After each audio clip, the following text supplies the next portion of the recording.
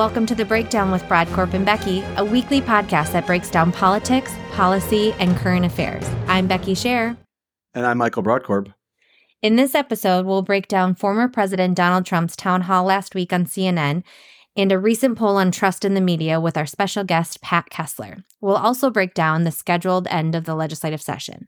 We'll have another edition of The Food Fight with Bradcorp and Becky, where we debate our different takes on food. In this episode, we will debate our top 5 sodas, and we'll end this episode with our tweets of the week. We're excited for you to join us, and we hope you enjoy this week's episode.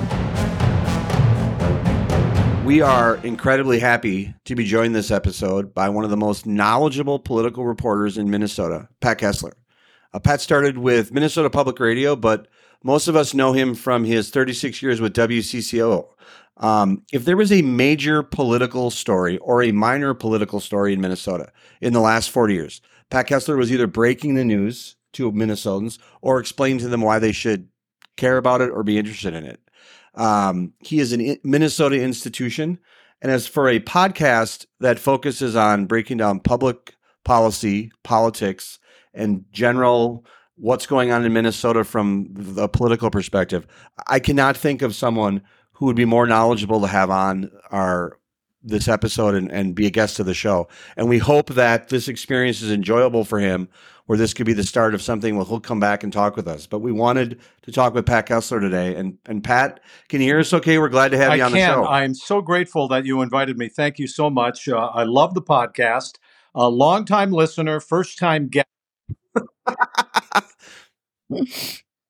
You are, and not to make you bashful, but you are a Minnesota institution, and it is such a privilege to have you on today. As I was typing that up, I was, since it's accurate. I don't want you to have to do a reality check of your own appearance on the show, but you have been involved in Minnesota politics you were with WCCO for 36 years. Prior to that, with Minnesota Public Radio. I think the 84 presidential race was one of your first big races you covered in Minnesota. So you've been a part of certainly our listeners' years, but certainly my formative years in Minnesota politics, seeing you reporting on TV, but then interacting with you at the state capitol and other things. It's just a real treat to have you on today, and just on a personal level. Well, thank you so much, Michael, and you've always been so important to me, and I love seeing people like you, Becky. We need the younger folks to come in, and Michael, you're much younger than I am, but seeing the new generation is something that is so important. And thank you for that overly kind introduction, because it's been a great run. I had a great run. But you still have your toe a little bit involved. You're still doing some analysis. You're still doing stories. So we haven't lost you completely. That is correct. I like to call myself the old guy emeritus. They call me in at WCCO television if there's an election, if there is an infection or an insurrection.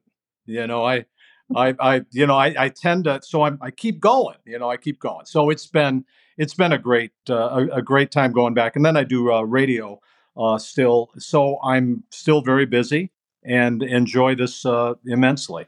Becky, you've interacted with Pat over the years, correct?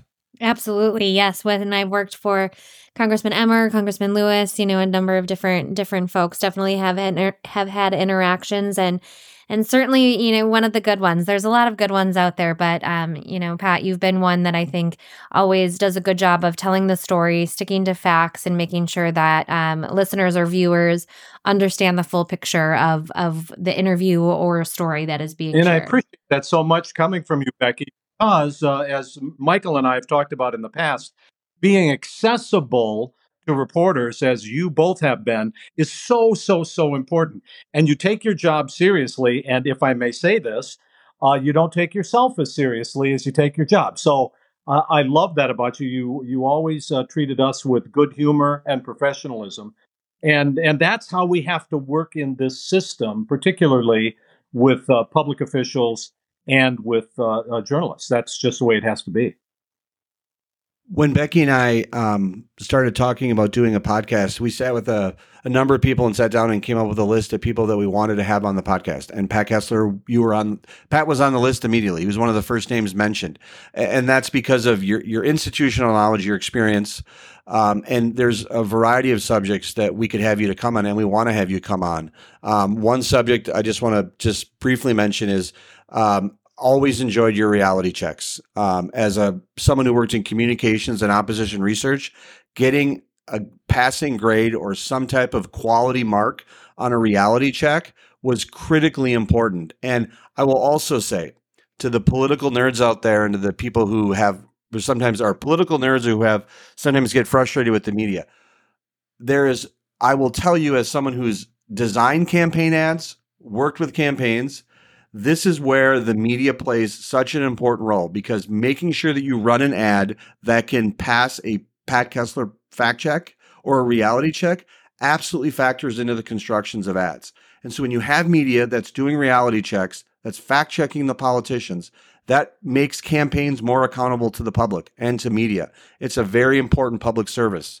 And I just want to just say again, one of the many hats you wore that I respected was certainly the reality check. And I'm troubled to bring this up because one of the issues, I think, is that I wonder if it mattered because first started with fact checking, it was new and innovative back in the day.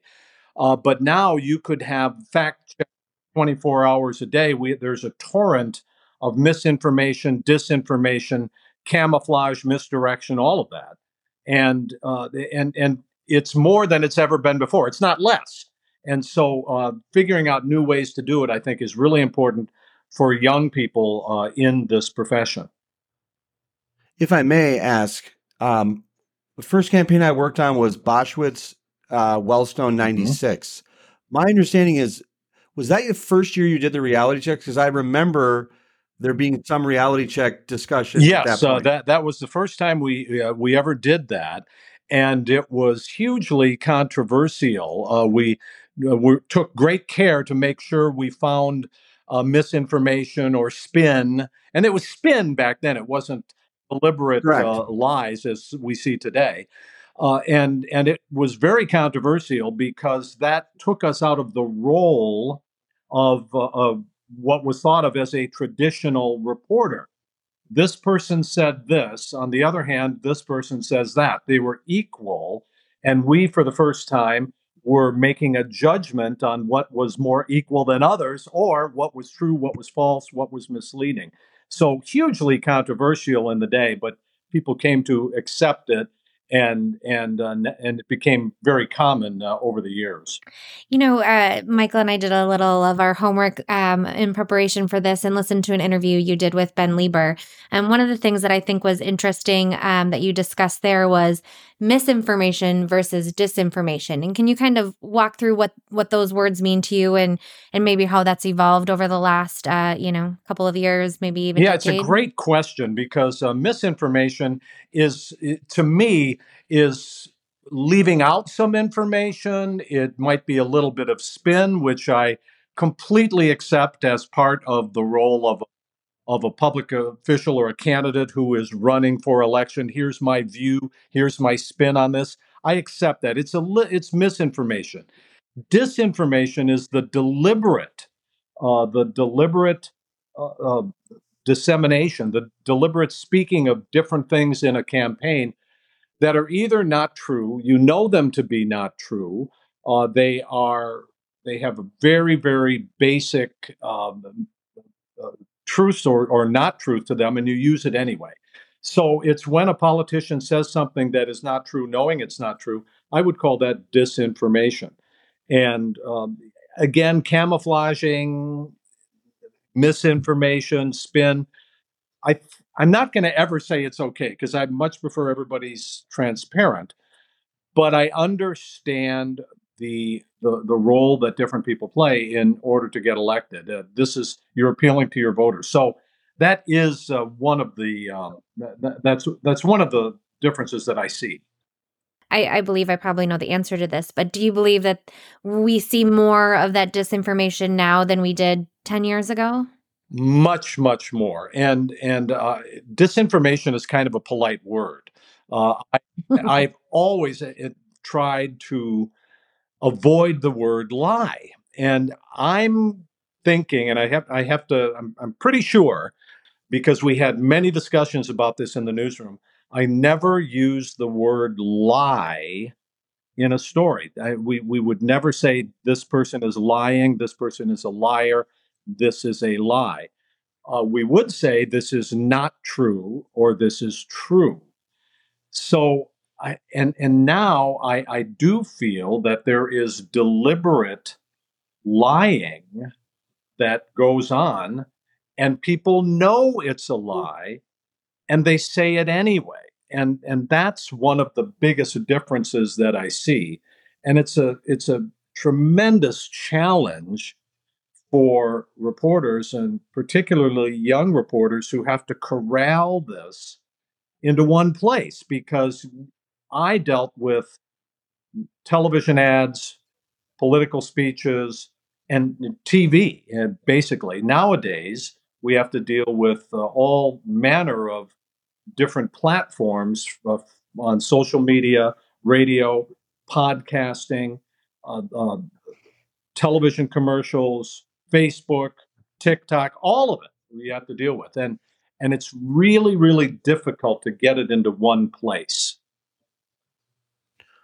I will share a Pat Kessler story that I have that reminds me of, and it goes to I think his it's an example of, I think, his fidelity to the truth and his desire to pursue it. I remember when I was deputy chair of the party, I was asked by Pat Kessler at a press conference at MNGP headquarters if I believed that Barack Obama was born and was qualified to be president, because there was a birther movement that was moving around at that time, and it had percolated with a lot of the activists.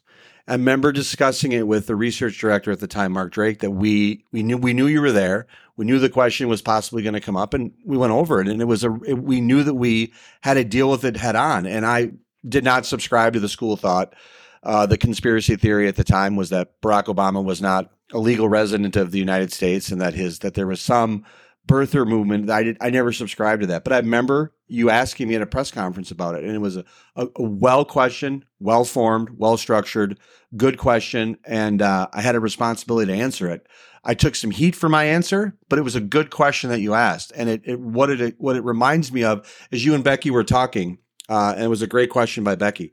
It reminded me about just your kind of shoe leather kind of beat reporting was always kind of about the facts. And I think it's remarkable. I think it's honorable. I think it's what journalism should do. And I just wanted to share that little tidbit that I had. I've been on the receiving end of more than one of your kind of inquiries about facts, but that was one that it didn't seem very significant at the time. But I think it was the start of, I think, the introduction of the kind of the conspiracy about whether Barack Obama was was a natural, his birth, where he was born, the long movement, all that movement. Something I think different. Yeah, I think it really was kind of the start of the kind of misinformation movement, and you were on it back then. And I just wanted to share that with our listeners. Well, that is a time I remember that things were really beginning to percolate all around the country, including here in Minnesota. And what year was that? Would that be 2000? 2009 or 10. So fairly late. 2009 or 10. That would be fairly probably two. And many of the conspiracy theories which were beginning to blossom. And remember, did the iPhone come into being in 2010? It's right around that time. And then we started to have different social media sites, like Twitter and Facebook, primarily at the time. So a lot of things were spreading, and now it's to the point where it's much, much different. Where truth, false things that are false lies become the truth, and the truth becomes a lie, and there's hardly any way to stop it. What's interesting, it's a good segue to the topic that we wanted to have you on about, was, as we all remember and all know, is that then private citizen Donald Trump was one of the initial pushers of the birther movement and that agenda. And the subject that we wanted to have you on to talk about was the recent CNN town hall meeting. and your perspective on it. It occurred last week. There's been a lot of debate in the media about and amongst the general public about the appropriateness of CNN doing that town hall meeting. Becky and I have perspectives. I think it's fair to say, and I'll let Becky describe herself, but I certainly am not a supporter of President Trump. I didn't vote for him in 16 or 20. And we have a mixed relationship with him on this podcast. But I wanted to get your perspective on the decision by CNN to have him on, and in particular, fact checking in real time, because you have such a strong role in kind of even before Snoops and other websites that are out there fact checking, leading a role in that type of stuff. Your perspective on that event and the appropriateness of it. It's such a great question, you guys, because it's two separate questions. Number one, should CNN have done it? And number two, the execution of it. How well did they do it? And I'm in the camp, and I don't know exactly where either one of you fits, and I'd love to hear this. I believe, of course, you got to do it.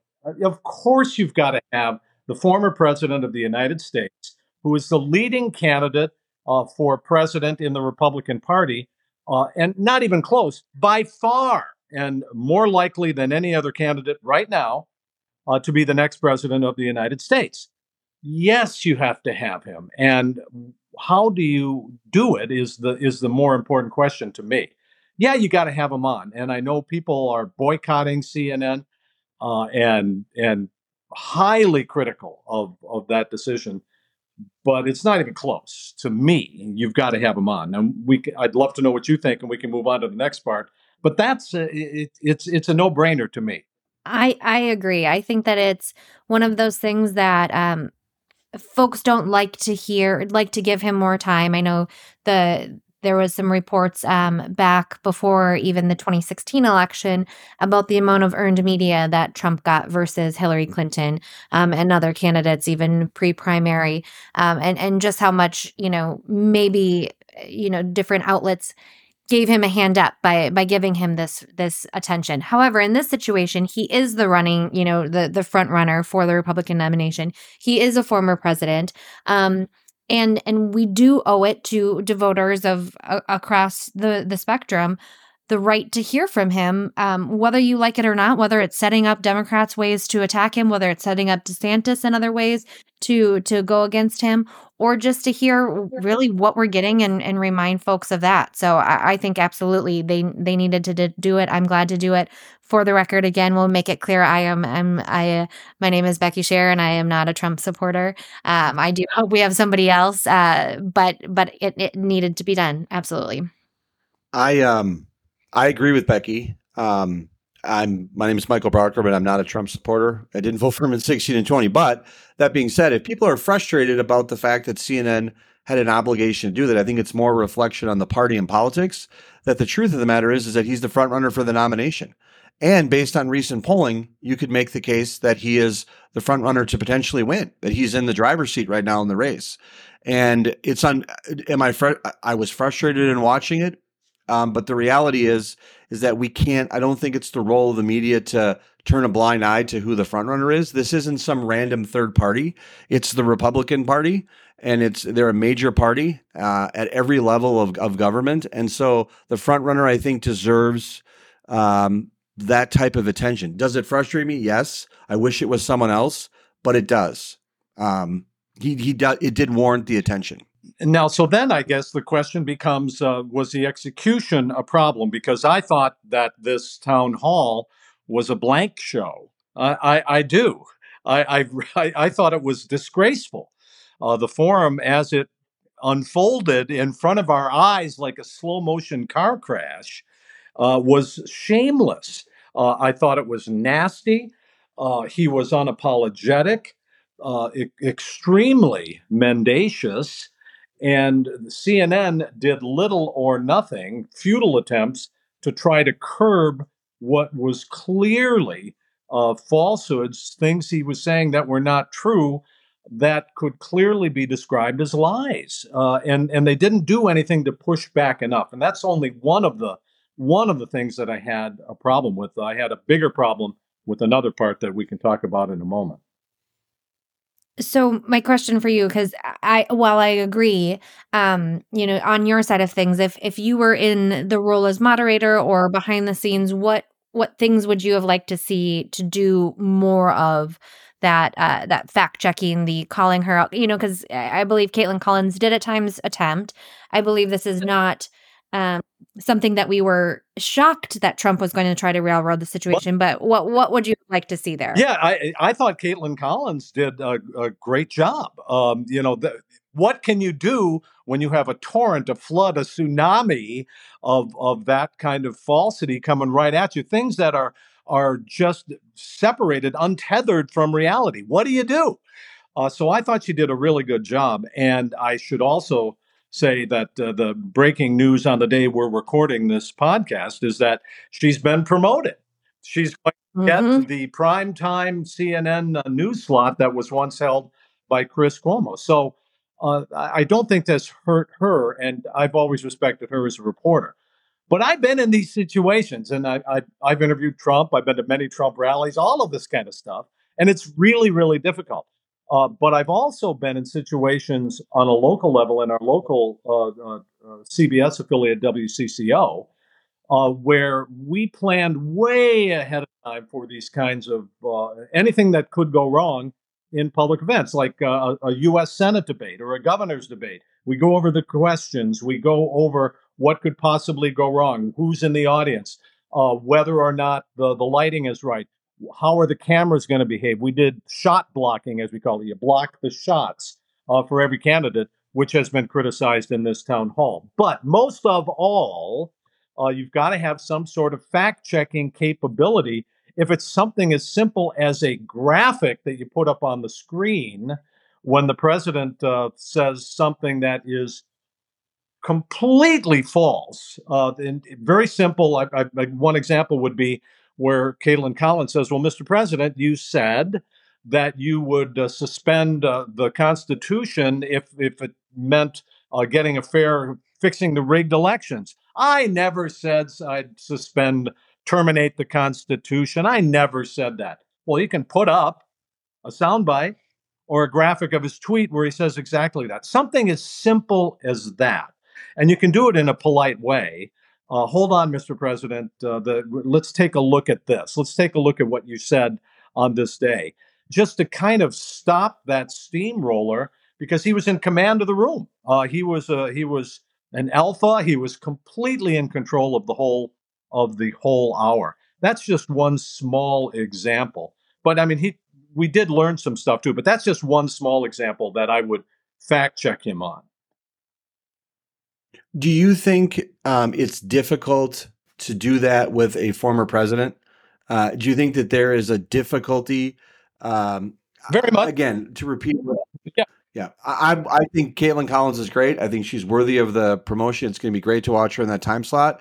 I think she did as best as she could. I think she did as good as anyone else was going to do. There's a part of me that thinks that the institution of CNN could have done more to put her in a better that's just situation. One of the things that I talk about, like having blocking out the shots in a different way, having a fact check capability. You've got one of the biggest news organizations in the world, and to not be prepared with pieces of paper or graphics or all of that you put up. But I concur that it's difficult to interview a president, any president, because you have to walk the line of respect for the institution and the office and then hold somebody accountable. But you've never had a president like this who has no respect for the norms, for the traditions. Frankly, there is no bottom to the things that he might say. But the one big problem, I think, with this CNN town hall was the audience itself, where remember that all of the things I made a short list. It's actually a long list, but I'll only read a couple of them. The things that the former president said: he's going to pardon the January 6th the rioters. He would solve the war in 24 hours. He mocked the sexual assault victim that he was convicted of the sexual abuse the day before. And he said he would suspend the Constitution, all of this. But let's focus on the woman, the assault from the day before, where a jury in New York City found him liable for sexual assault against the newspaper columnist from 20 years ago. He mocked her, and the audience just laughed and cheered. Oh, rape. Oh, that's so funny. Sexual assault. Tee hee hee. Mm-hmm. At some point, I wonder, and I've seen other town halls where you do this, where you interact more with the audience, you stop it down, you go into the audience to the people who are laughing and say, why are you laughing? What is funny about this? That would have been shocking. It might have been it might have been a way to bring all of this back to some sort of reality, to ground it in some way. But I think it was a runaway train. Yeah, I think, Michael and I think that goes right into a lot of our frustration that we talk about with the Republican Party as a whole. I think Michael and I both identify on some level of the spectrum with as being Republicans. I'll let Michael say if he's bowing out of that at any point. But, and that is our frustration, because this is, now this platform that we all agree should have been given to the president is also being given to these Republicans, representing the Republican Party. And it's unfortunate, it's sad, it's embarrassing. And that's something that, we're kind of trying to hopefully, with this podcast, try to show that there are, I don't know if I want to call us sane, but quote unquote sane Republicans Absolutely out there. there are. Because it is upsetting. Absolutely there are. And so the selection of an audience in this particular case was important. And I haven't actually seen a really good explanation of why. I get it that you want to get people who might have voted for Trump in 2016 or 2020, but there was nobody else. There were no independents that I could see or that they featured. Anybody who was really skeptical of the president. It did seem like full-on red flag, red hat MAGA. Red pill MAGA people in there. But you say sane Republicans, of course there are. I mean, but they are not getting. Many Republicans are not getting, and the platform in order to talk about what are quote unquote normal Republicans. And I have to say this: the Republican leaders are not helping in this regard as the presidential campaign heats up. No, and I think that the town hall, the way it was structured in a way, I think will at the end of the day, it will boost Donald Trump's standing in the race. Absolutely. I think it brought a carnival-like atmosphere to the race for president, which a lot of people sometimes like. They like the entertainment value. There was a number of lines I think that were crossed by some of the supporters in the audience. I understand the arguments from CNN, that leadership, that they've said that this is a section of America that had can't be ignored.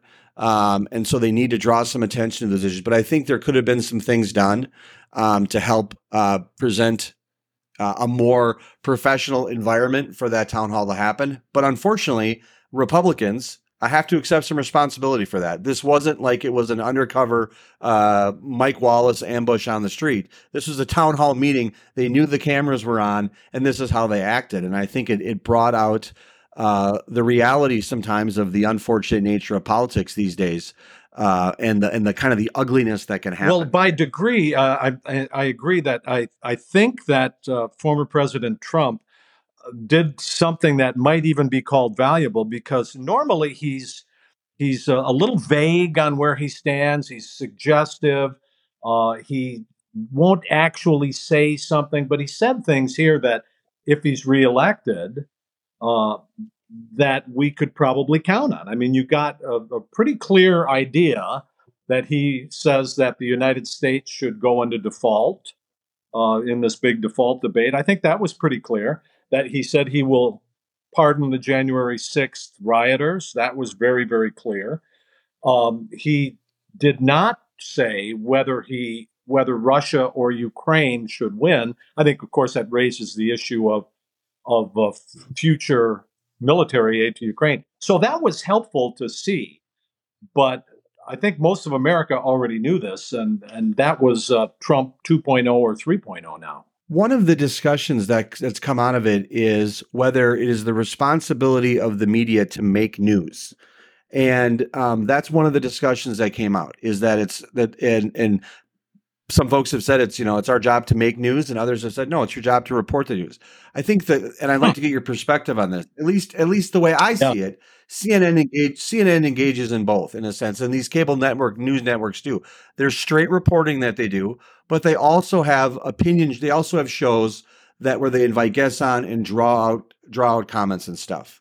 Do you think that it was? Do you think your take on the role of the media is to report news, not make I'm, news? that's the first time I think I've ever been asked that question, and I've thought about it in some ways, but there is a difference between making news and breaking news, and they're two different things, and they both are valuable in their own way. After this town hall, I see that CNN executives were saying, "Well, she made news. Caitlin Collins made news, and we made news on this." And it's more than just drawing out information. It was almost as if they wanted to make news. I get it. I totally get that. That is part of the job. But breaking news is something a little bit different. It's when you find out something that no one else has and you want to be first with it. So those are two different things. I think they're both valuable, but the I was always really reluctant to, how do I say this? I was really reluctant to push something that I knew would make news, but I was making it bigger than it should be. You have to figure out where something fits in a news story. But I think both of those are probably valuable, Michael, and Becky. You probably were on involved in a lot of things like that in your career, still are. Yeah, it's definitely a fine line to know how things go and what actually is reporting the news, what's getting clicks, what's trying to, at times, I've worked for some not quiet, Sure. meek individuals Yeah. who, at times, I think that there were certainly different Well, folks can I who ask this were. question? I don't mean to interrupt, but it's so interesting because when reporters come into you when you've got some of your really great candidates or elected officials, do you always wonder if they're in there to make news out of your guy? I would say, a good like 75-80% of the time, having the relationships, like I knew putting somebody in front of you, I wasn't worried about, some salacious, question. If there was something of topic that you needed to ask about, that was fair. If there was something we were expecting to come up, but I didn't have to worry about you trying to, get something on the front page of the Washington Post or the New Yorker or something. And I think there's some reporters where you're always kind of like, well, this they could definitely ask that. So I think it's less about every interview and more about who the interviews are with, if that's going to be the I'm really case. sorry to interrupt you, but it was so interesting remembering what you do.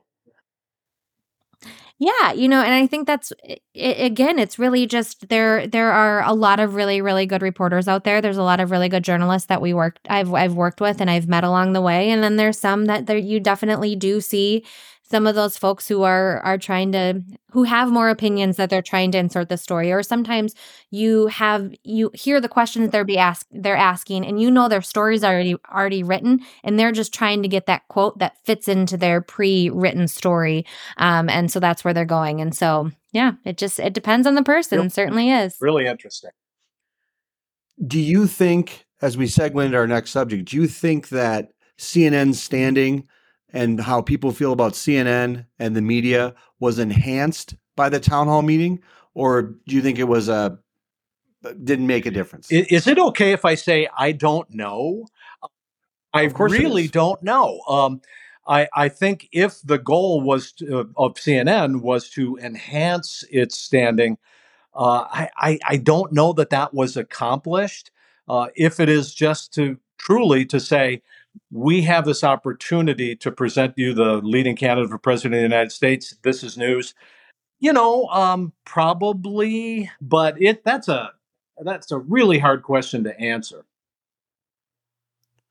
And the subject that we want to transition into is there is a recent poll that came out by The Economist and YouGov, published the results asking Americans where they get their news from and how much they trusted 22 prominent media organizations. We'll link to the poll when we release this episode. But at the top of the list was the Weather Channel, PBS, BBC, the Wall Street Journal, Forbes, and then the Associated Press.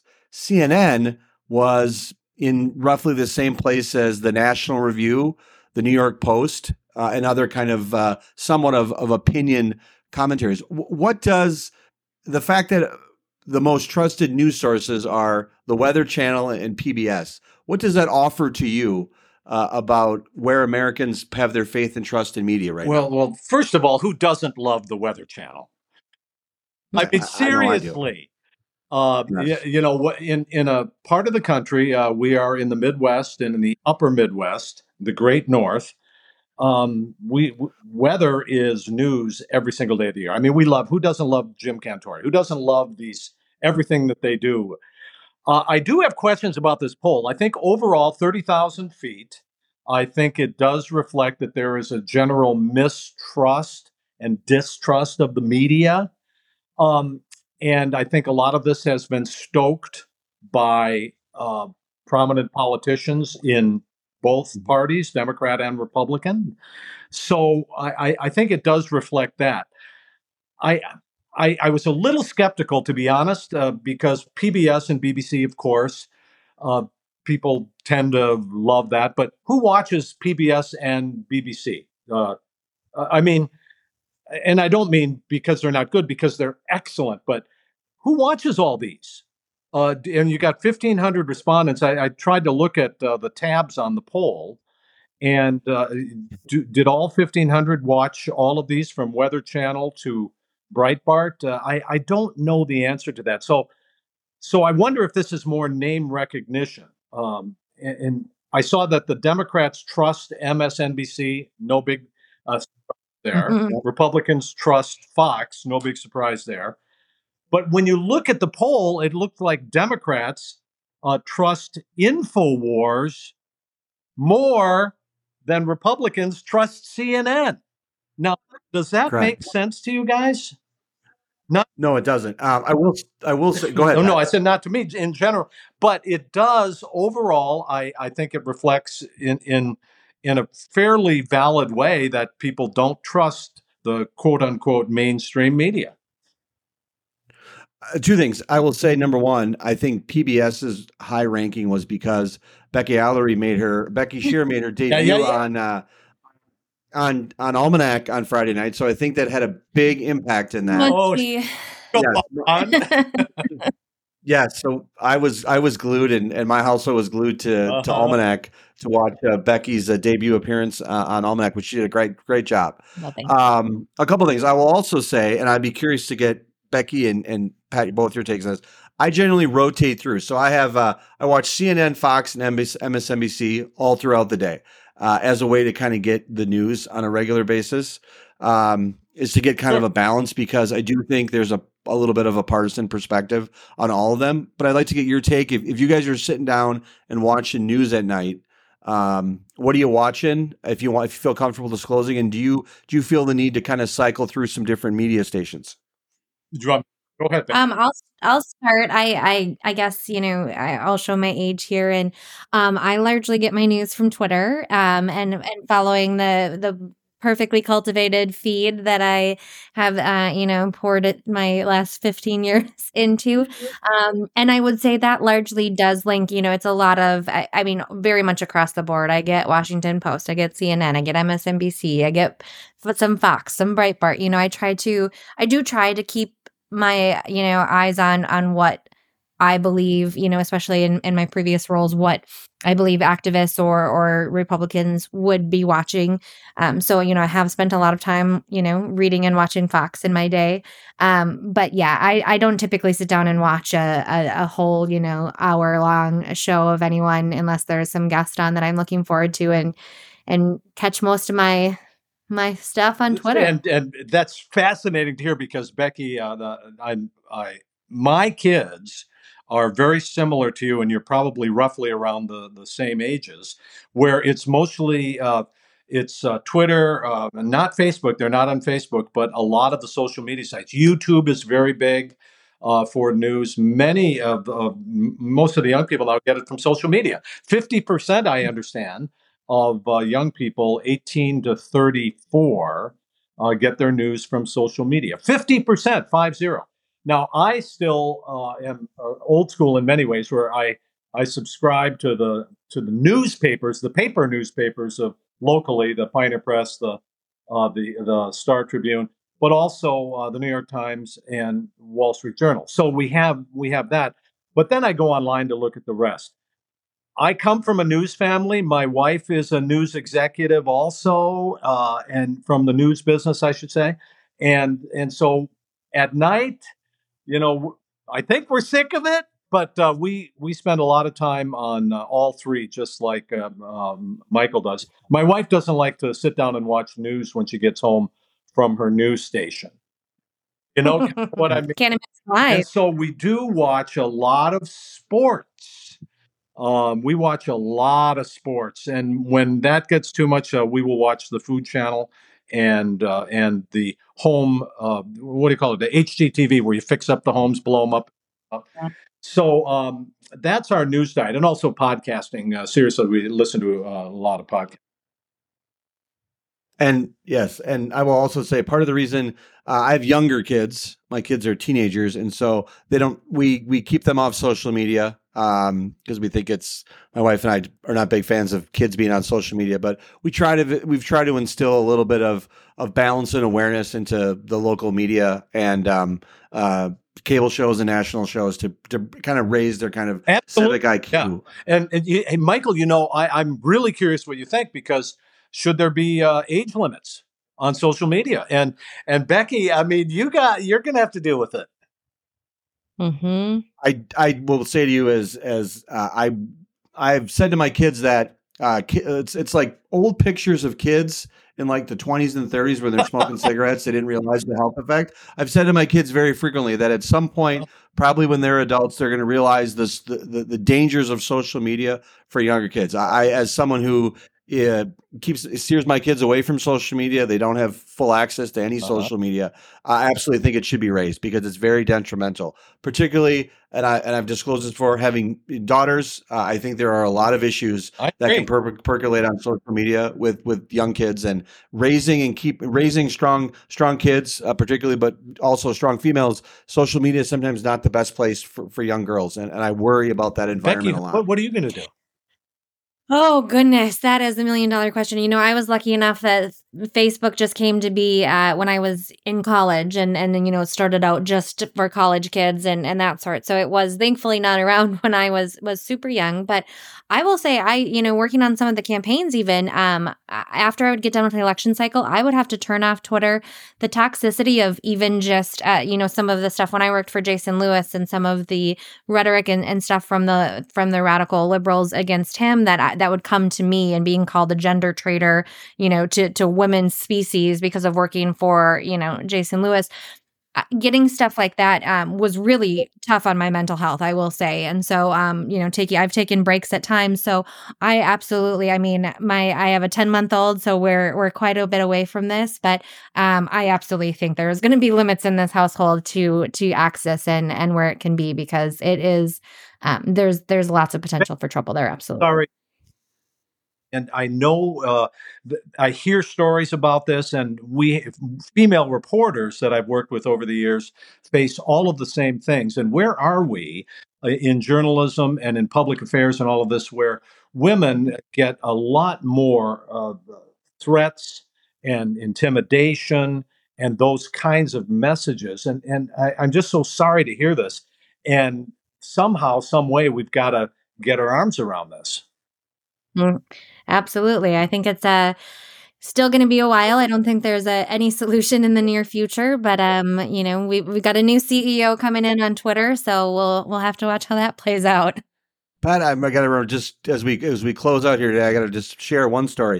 1996 campaign. I'll go back to one more time. There was one computer in the Boschwitz office that had access to the internet, and no one was allowed to touch it. And I was doing some comms work back then. It was just and so it's amazing how much times have changed with the internet these days. How'd you distribute your press releases there? Like carrier pigeon? Um, we had a fax transmission service that we used that did a lot of. I remember having to go in and manually program aside from email was a website. The website was basically Boschowitz's literature, just like scanned in. That was the website back then, and a lot of the press releases were distributed email, going to the press corps, but also. One of my big jobs was programming a fax machine, a fax distribution list on fax machines. One of my favorite things that I've seen today on this podcast is seeing the smile on Becky's face. Like, oh, that is so cute. What you did. Yeah. Oh, we had one in 1996. We had one computer in WCCO television, a major metropolitan market TV station. And one person was allowed to use it and had to make a request in order to do research on Google, something called Google back then. And it cost $5 every time we did it. And so you had to run it by everybody. So same deal. That's the way it was. And then we walked to school in a snowstorm without boots backwards up a hill. And that's what we did. Yeah. One last story. My kids asked me once what I watched on Netflix when I was a kid. Yeah. They just asked me what I watched on Netflix when I was a kid. Asked me Pat, television when I was a kid. Oh, wow. Pat, you have been incredibly gracious with your time today. This has been such a great episode. Again, you are an institution to Minnesota politics, to our state. We hope this experience was enjoyable to the point where you'd consider coming back. I'd love to talk with you more about your work on fact checking, your perspective on the media and other topics that you're so knowledgeable. Well, it's really been an honor, and I appreciate this opportunity so much. And you guys are fantastic. So please keep doing this. Keep up the good work. It's really fun to listen to. I could have talked with Pat Kessler for 3 hours. I know. I mean, like I said, I looked up. I can't believe that we were on for as long as we were. It was easy. He is just so knowledgeable, so easy to talk with. And you completely understand how he had the career he has had to date. I mean, it is just impressive. And I meant every word I said, that he's a Minnesota institution. I mean, if you want to have, first of all, let's talk about it just from our universe for a second. We have a podcast where we're breaking down politics and policy. He is an absolute subject matter expert on politics, policy in Minnesota for the last 40 years. So he's great to have on. But his depth of the issues on right now, he's still in the game, even though he stepped away a little bit from WCCO. He's back there doing some analysis and other commentary. He's just a tremendous resource, and it's so insightful to have that type of knowledgeable guest on. And it's something that we have talked a lot about having smart people on the show. Every one of our guests has been smart. The dumbest person on this show is me. We've had all these great smart guests, and he was just another one who just hit it out of the park. And again, not to repeat myself, which I'm doing a lot these days, I could have spoken to him for 3 hours. Absolutely. Although I just have to insert one thing not Kessler related. I feel like that was a really good opportunity to give a zing to Jeff Kolb about our smart guest here.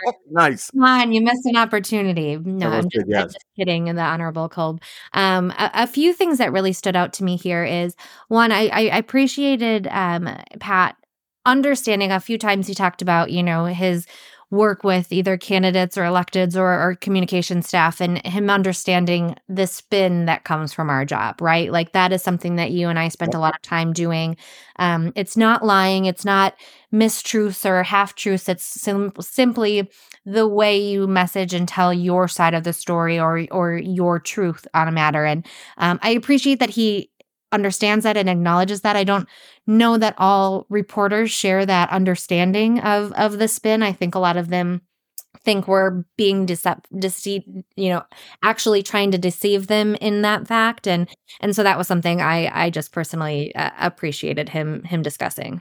I will also note for our listeners that although you and I discuss the general topics that we're going to go into, we don't go through each other's questions. I thought your question to him about misinformation versus disinformation was an absolutely fantastic question, and I think it really brought Pat has relevancy all throughout his career, but particularly him doing fact checks, reality checks, and his analysis and in response to your just great question on disinformation versus information. I thought it was a really important question, and his answer, I think, was incredibly insightful and offered a good perspective that I think we need to be focused on. Yeah, it was something hearing him discuss that, it was kind of the best way I've ever heard that put. And I think for the time in this, situation or reality we're faced with misinformation and disinformation, it's a good reminder to folks. And I will say, I believe, I've been on the side of both good fact checks and bad fact checks from Kessler. I think one campaign maybe even had to edit an ad. And again, it's not something you go into trying to deceive voters. You think you have the notes to back it up, but if you get a poor fact check, that's enough. I mean, that's going to be placed all over the place. Your opponent is going to take that and use it. I mean, his fact checks were certainly used, and you stood by waiting to get that, that good fact check from him. So we definitely took that serious.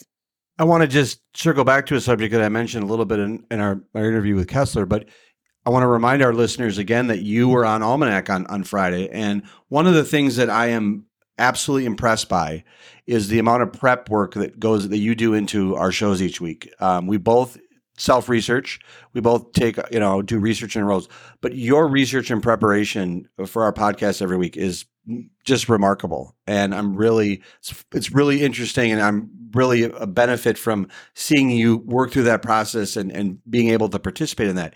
You were on Almanac last Friday, a public affairs show in the Twin Cities. I would consider Almanac to be one of the preeminent political analysis talk shows and commentaries in Minnesota. You did a great appearance on that episode. You got great cheers inside our household when you were on. But you take that role very seriously. Explain to our listeners a little bit who haven't been on Almanac what type of prep you did to get prepared for that, and how you portray your role as you've been on TV now in a very responsible role, an important role, is out there providing analysis and commentary on a live television show.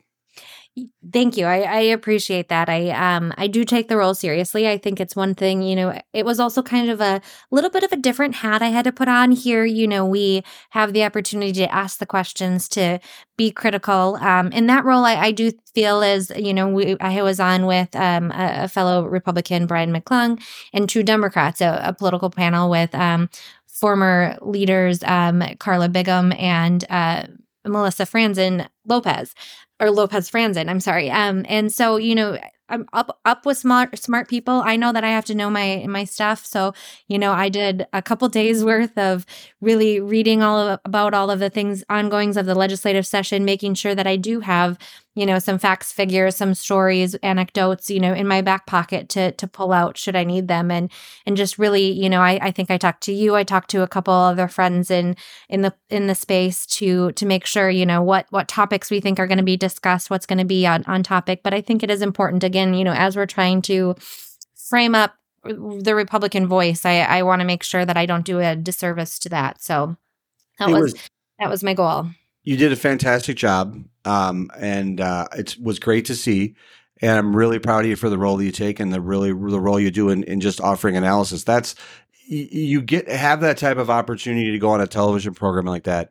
You're entrusted by that network, that television show, with being a good, responsible voice and someone that can share the views with Minnesotans.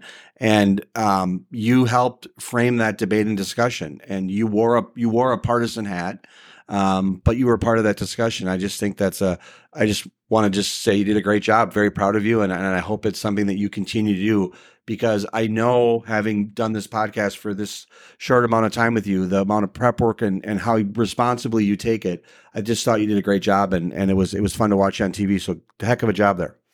Thank you. And one thing I actually kind of brings to tie into one of the things that Pat had said, and before we move on, is, his surprise that there wasn't more live fact checking during the CNN town hall. That was a surprise I shared, having, again, worked on some campaigns, congressional or in office. I've done debate prep, right? So you sit there and you prepare for any and all topics in question. So, we're preparing the candidate, but also having to be prepared as staff, sitting in the background for when our opponent says something that we need to send out a press release, fact check, or something to back up what our candidate says. So we sit there with, 20 pages worth of tiny little snippets, tying to articles, tying to videos, all of that. So that's something that we would prepare. And sometimes in a debate, an hour-long debate, we'd send out 20, fact check press releases to, again, to support what our candidate said against an opponent, or say, this opponent, you just heard him say this, but he actually voted this, and this. So it really is surprising to me that a network as big as CNN wasn't doing that live fact checking. These things, it's pretty easy. We knew what he was going to say on January 6th. We knew what he was going to say about the recent court case against him. I mean, so many of those things, I think you and I could have sat here and pulled articles to be able to live fact check that if we wanted to. So I do think it was a failure there, and I just had to mention that. I agree with you, and I think on a number of levels. In different capacities in different times in our life, I think we both have been on the communication front. You are doing it much more out in the open and much more prominent role than I am, but we both have had those experiences, and it's good that I think what makes this podcast work is I think that we both have a sense of fidelity to the truth and in offering a perspective, even when it's just our opinion. We want it to be based in fact in reasonable points, and I think that we both, I agree with you very much on that town hall forum. And as we discussed with Pat Kessler, there was a lot of frustrations about it. But I think a lot of that is on the Republican side, and we'll see how that transforms. But we'll get into more national politics on future episodes. But let's break down the next subject, which is nearing the end of the legislative session.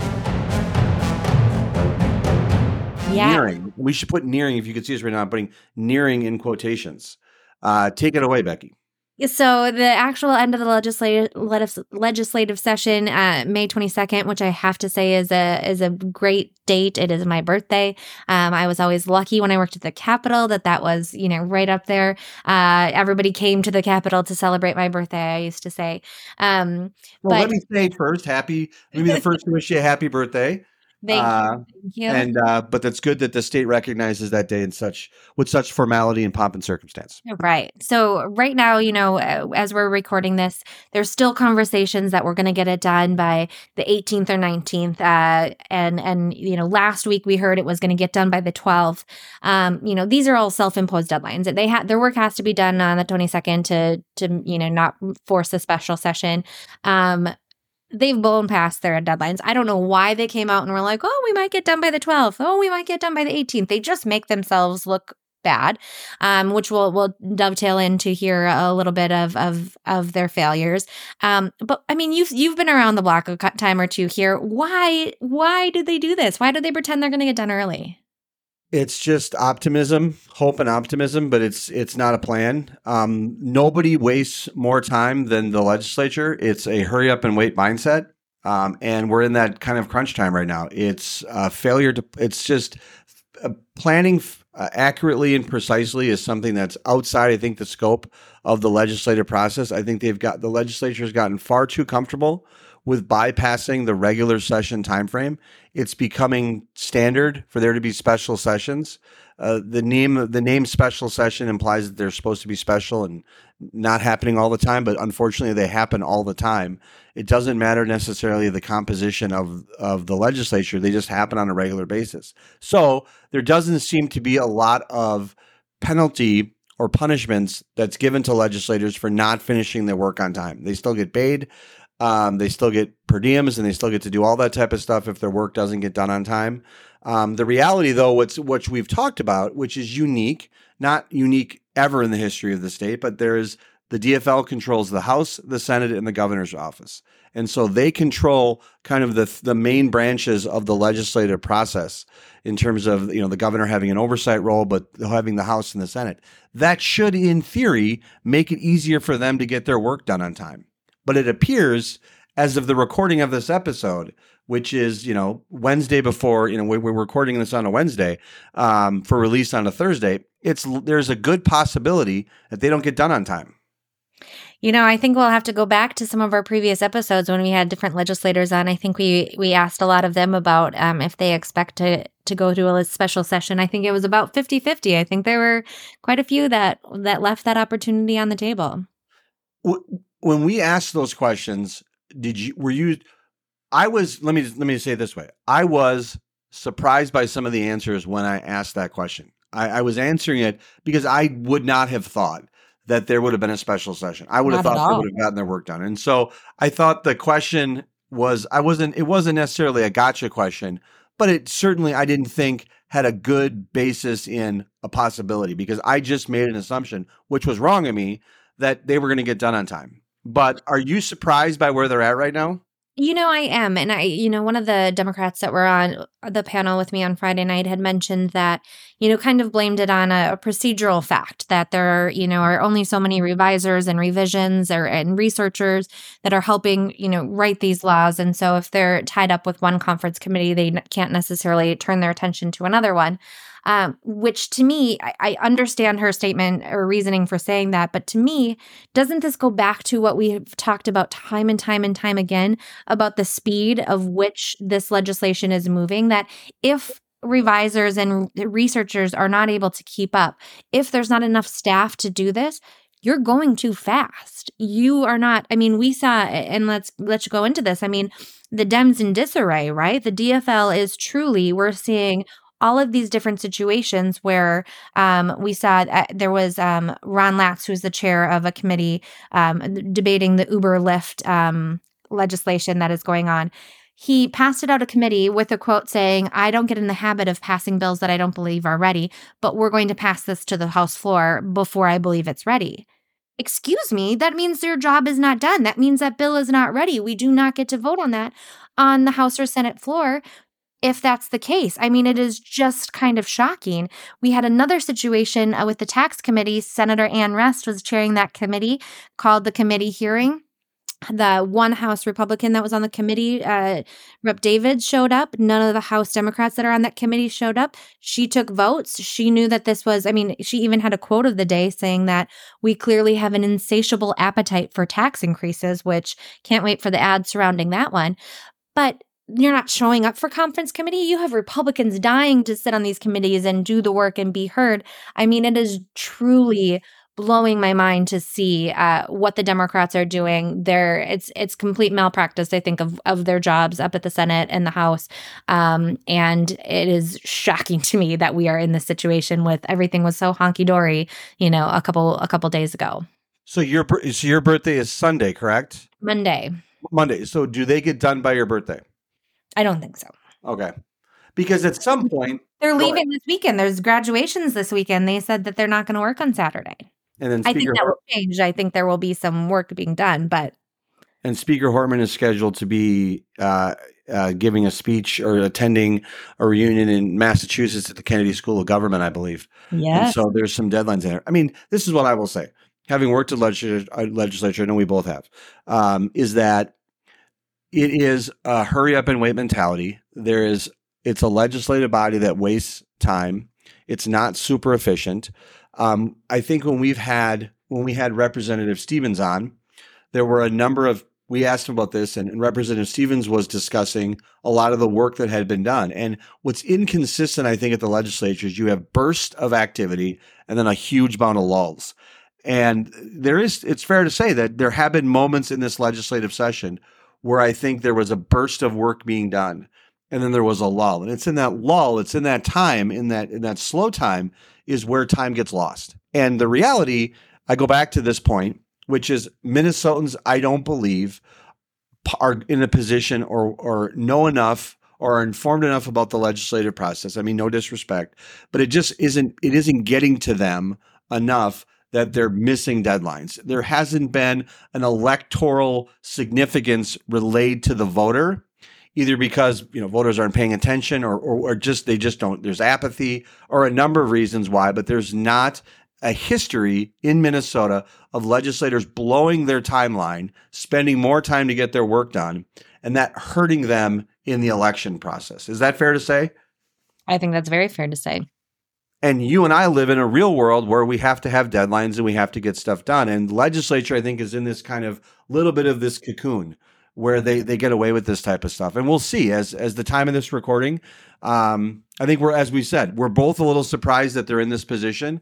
And when we have our episode next week, post birthday, we will be able to have a discussion as to where we are in the legislative process and what's going on. Is there anything else that you want to tie into before we move on to our next subject about the legislative process you want to get in? I got to do one quick rant because on Mother's Day, it came down that a provision that was previously in both the House version and the Senate version of the tax bill, an exemption for childcare products, was removed. Something that car seats, cribs, a variety of different things while both chambers agreed on it, both chambers supported it. That exemption, which I believe accounts to something about $7 million, which is pennies when they're spending the ridiculous amount they're spending. As a new mom who has the privilege of being, a double income family, a new baby that spent a ridiculous amount of money on these things, I can say how much families are already spending. We talked to Benson about childcare costs last week. This is just absolutely insane that they could not find the space for this, that they had to remove it on Mother's Day. And I just want to read this quick comment from House Tax Chair Aisha Gomez that said, "Our tax bill is laser focused on making Minnesota the best place to raise children. We make targeted investments that reduce child poverty for low-income families, and there are other provisions that would have greater effect than the baby product exemption.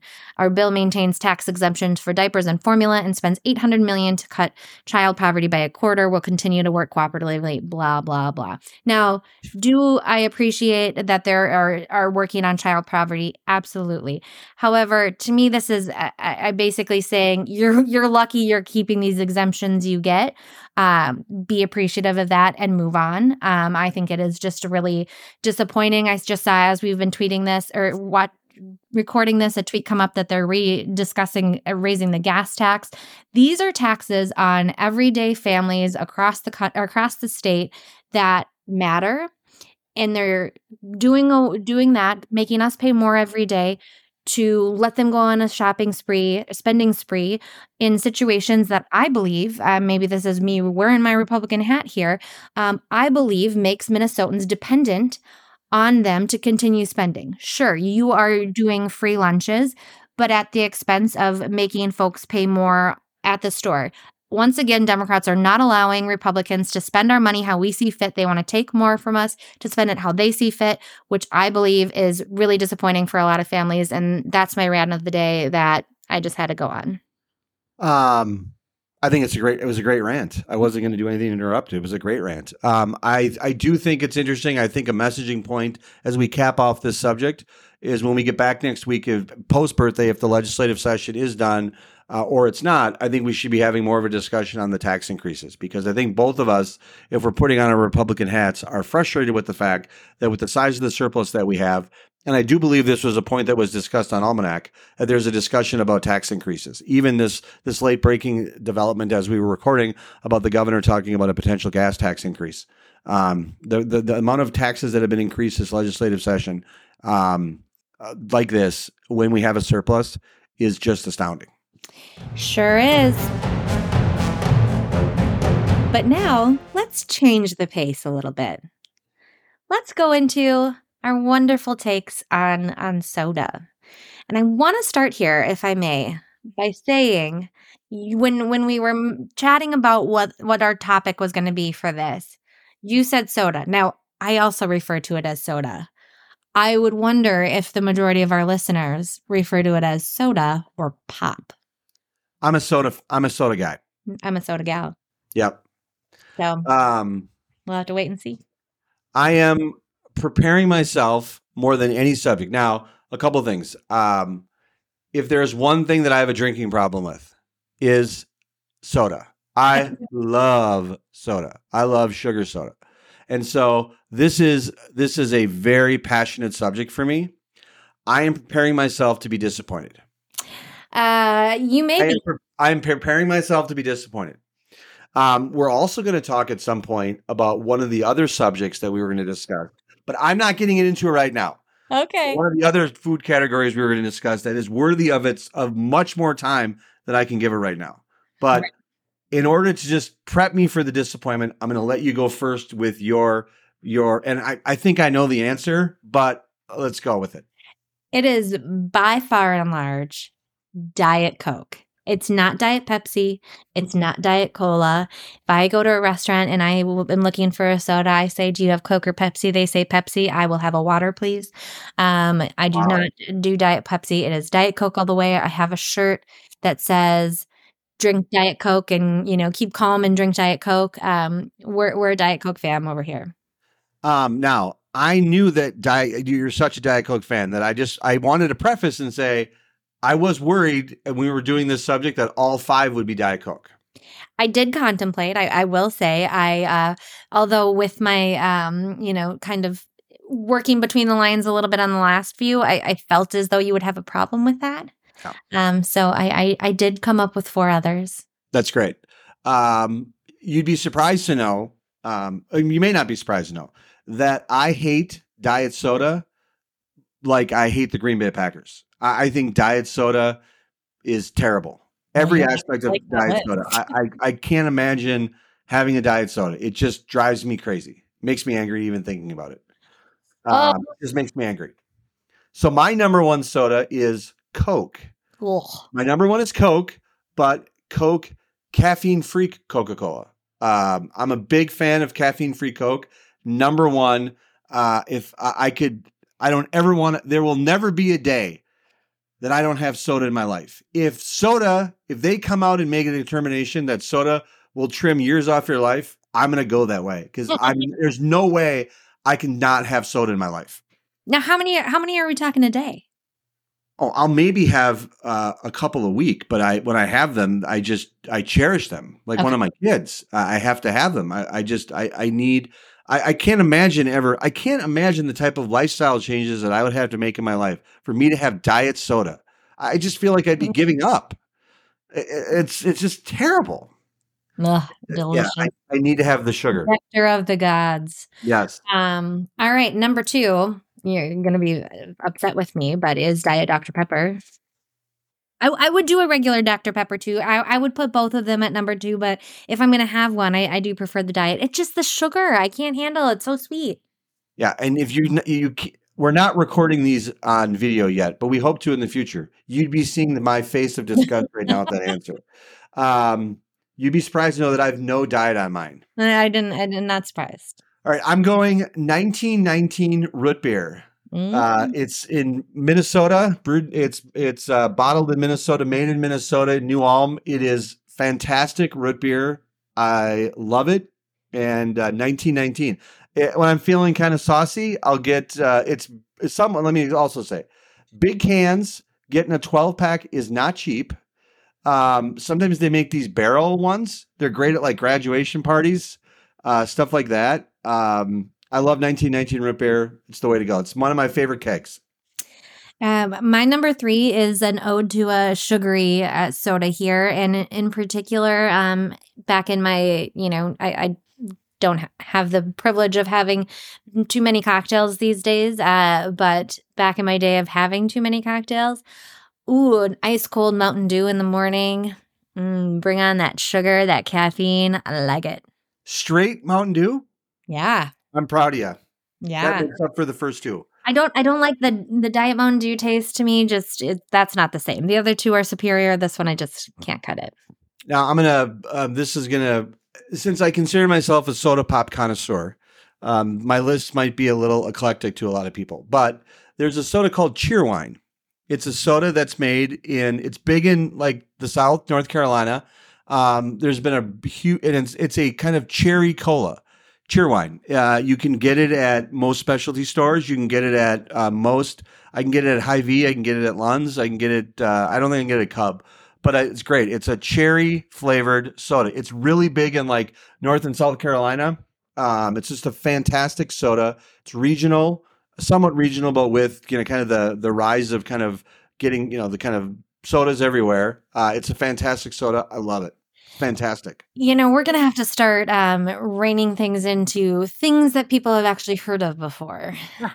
It's on the internet. You can get it anywhere. You could get it today. Okay. All right. Number 4, I've got Fresca. So let me just say this to you. I knew Fresca would make your list. I didn't know when it was going to make it, but if I came up with my disappointment list, I knew Fresca would be on it. Fresca would be on it. I mean, seriously, you took shots at me last week, and others did too, for my Charleston Chew. Do they serve that in the nursing home where you go to? Fresca is just delicious. It's fantastic. It is good. But I knew it was going to be on your list. I knew that's the type of garbage soda that would be on your list. I'm going to go with Crush Orange Soda. I knew you were going to have an orange soda. I was thinking you were a high C guy, though. Crush Orange Soda. All I right. love good Crush Soda. Love it. It's a Friday night and I've earned it, I'll have a Crush Soda. It's fantastic. It's good for you too. It's vitamin C. Well, there you go. All right. Now, rounding out my list, I did have a number 5 that I scratched. I was going to say Mr. Pibb. I thought you were going to give me a hard time. That's basically just cheap man's Dr. Pepper. Delicious. So I changed it and I'm going 7-Up. Wow. That's just a 7-Up? Yeah. Okay. Less syrupy than Sprite. Delicious. I like 7-Up with grenadine. Mm. Nice Shirley Temple. City cocktail, yeah. Be surprised to know that I have grenadine I have probably multiple bottles of grenadine in my house. What we're coming to realize from this is how much I use sugar and how much I'm addicted to it. That's what I'm coming to the realization. My final soda, this is a game day soda. I generally like to have this on game days when I'm watching the Vikings game. It's Sunday Purple. It's made by the Northern Soda Company. It's a Minnesota-based company. And it's like a purple, it's like a grape kind of vanilla drink. It's fantastic. You get it at where all your kind of specialty sodas are sold. It's fantastic. Northern made soda. Northern Soda Company is a Minnesota-based company. They make a ton of great flavors. But Sunday Purple is it. We're going to have to send this out and try to get some ad sponsors based on all your Minnesota. God, that would be great. I love sugar soda. And it's very, my list, I think, reflects, a connoisseur of sodas. I think of all the subjects that we've discussed so far that's made it through kind of the editorial process. This is the one where is the most passionate to me. This is the one that's most meaningful to me. And it's also the one where I knew you were going to disappoint me the most. Okay. And you succeeded. They're delicious. And you succeeded, okay? Well, at least I have choices that people have heard of. So yes, exactly. That's exactly it. So, well, we'll see. We've gotten a lot of good reaction to the list discussion, and I'm sure this list will, as if past is a prediction, you will face some online criticism for your selection, and I will be embraced as being thoughtful once again. Okay, we'll have to wait and see. Don't disappoint me, people. Give him a hard time. That's right. Now for Tweet of the Week. Tweets of the week. Am I going to cry? No, come on. We're past that. We're only past that because you were peppered for a few weeks. You may cry if you are a staffer for Senator Amy Klobuchar with this one. My tweet this week is from @ClimateDefiance. They said, breaking, we just made the pro-oil Senator Amy Klobuchar flee the stage at her book launch party. Her book title, The Joy of Politics. Now, there is a video with this. This is something we've seen a lot of, we've talked about protesters infiltrating different events and what they do here. My favorite part, in I guess poor choice because you can't see this through the podcast, but if you look at the video, the look that Senator Klobuchar very clearly shoots one of her staff members as a WTF, how did you let this happen? As her book launch is ruined and she has to leave the stage, was just magnifico. I will say I was, from a security standpoint, I was a little surprised about the access there. That's a subject that you and I have been consistent on, that elected officials need better security. But yes, I did see the same death stares. Yes. My tweet of the week is from Amy Hockert, who's a journalist in the Twin Cities here with Fox 9. This was a Mother's Day tweet that I really identified with. And she wrote, she goes, "The best advice my mom ever gave me when I was 12, when I was 12, and she bought me my first stick of deodorant. She goes, if you can smell yourself, others can smell you." And I really identified with that tweet because I remember getting the same speech from my mom. I haven't been on social media that much as I still kind of convalesce and recover here. But that was just a great Mother's Day tweet that I absolutely loved. And I can distinctly remember when I was a kid getting Brute deodorant and my mom getting it for me and her saying something very similar. Look, if you can smell yourself, others can smell you. So, and there's just kind of this stinky age where teenage boys get into. Oh, yeah. So I just really identified with that tweet, and it was worthy of praise. Well, Becky, we made it another week. I want to thank you for being here and making time. This is multiple media appearances for you in the last week, so I appreciate you spending time back on the podcast here from your other TV appearances. I am so glad to be here. It's the joy and highlight of every week. Well, wonderful. Well, we want to thank everyone for listening to the Breakdown with Broadcom and Becky.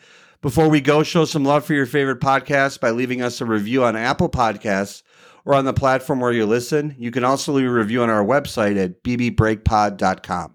That's bbreakpod.com. We're also on Twitter at @bbreakpod. That's at @bbreakpod. The Breakdown with Broadcom and Becky will return next week with another great episode. Becky, thank you again. Thank you. And we'll see y'all next week. All right, bye.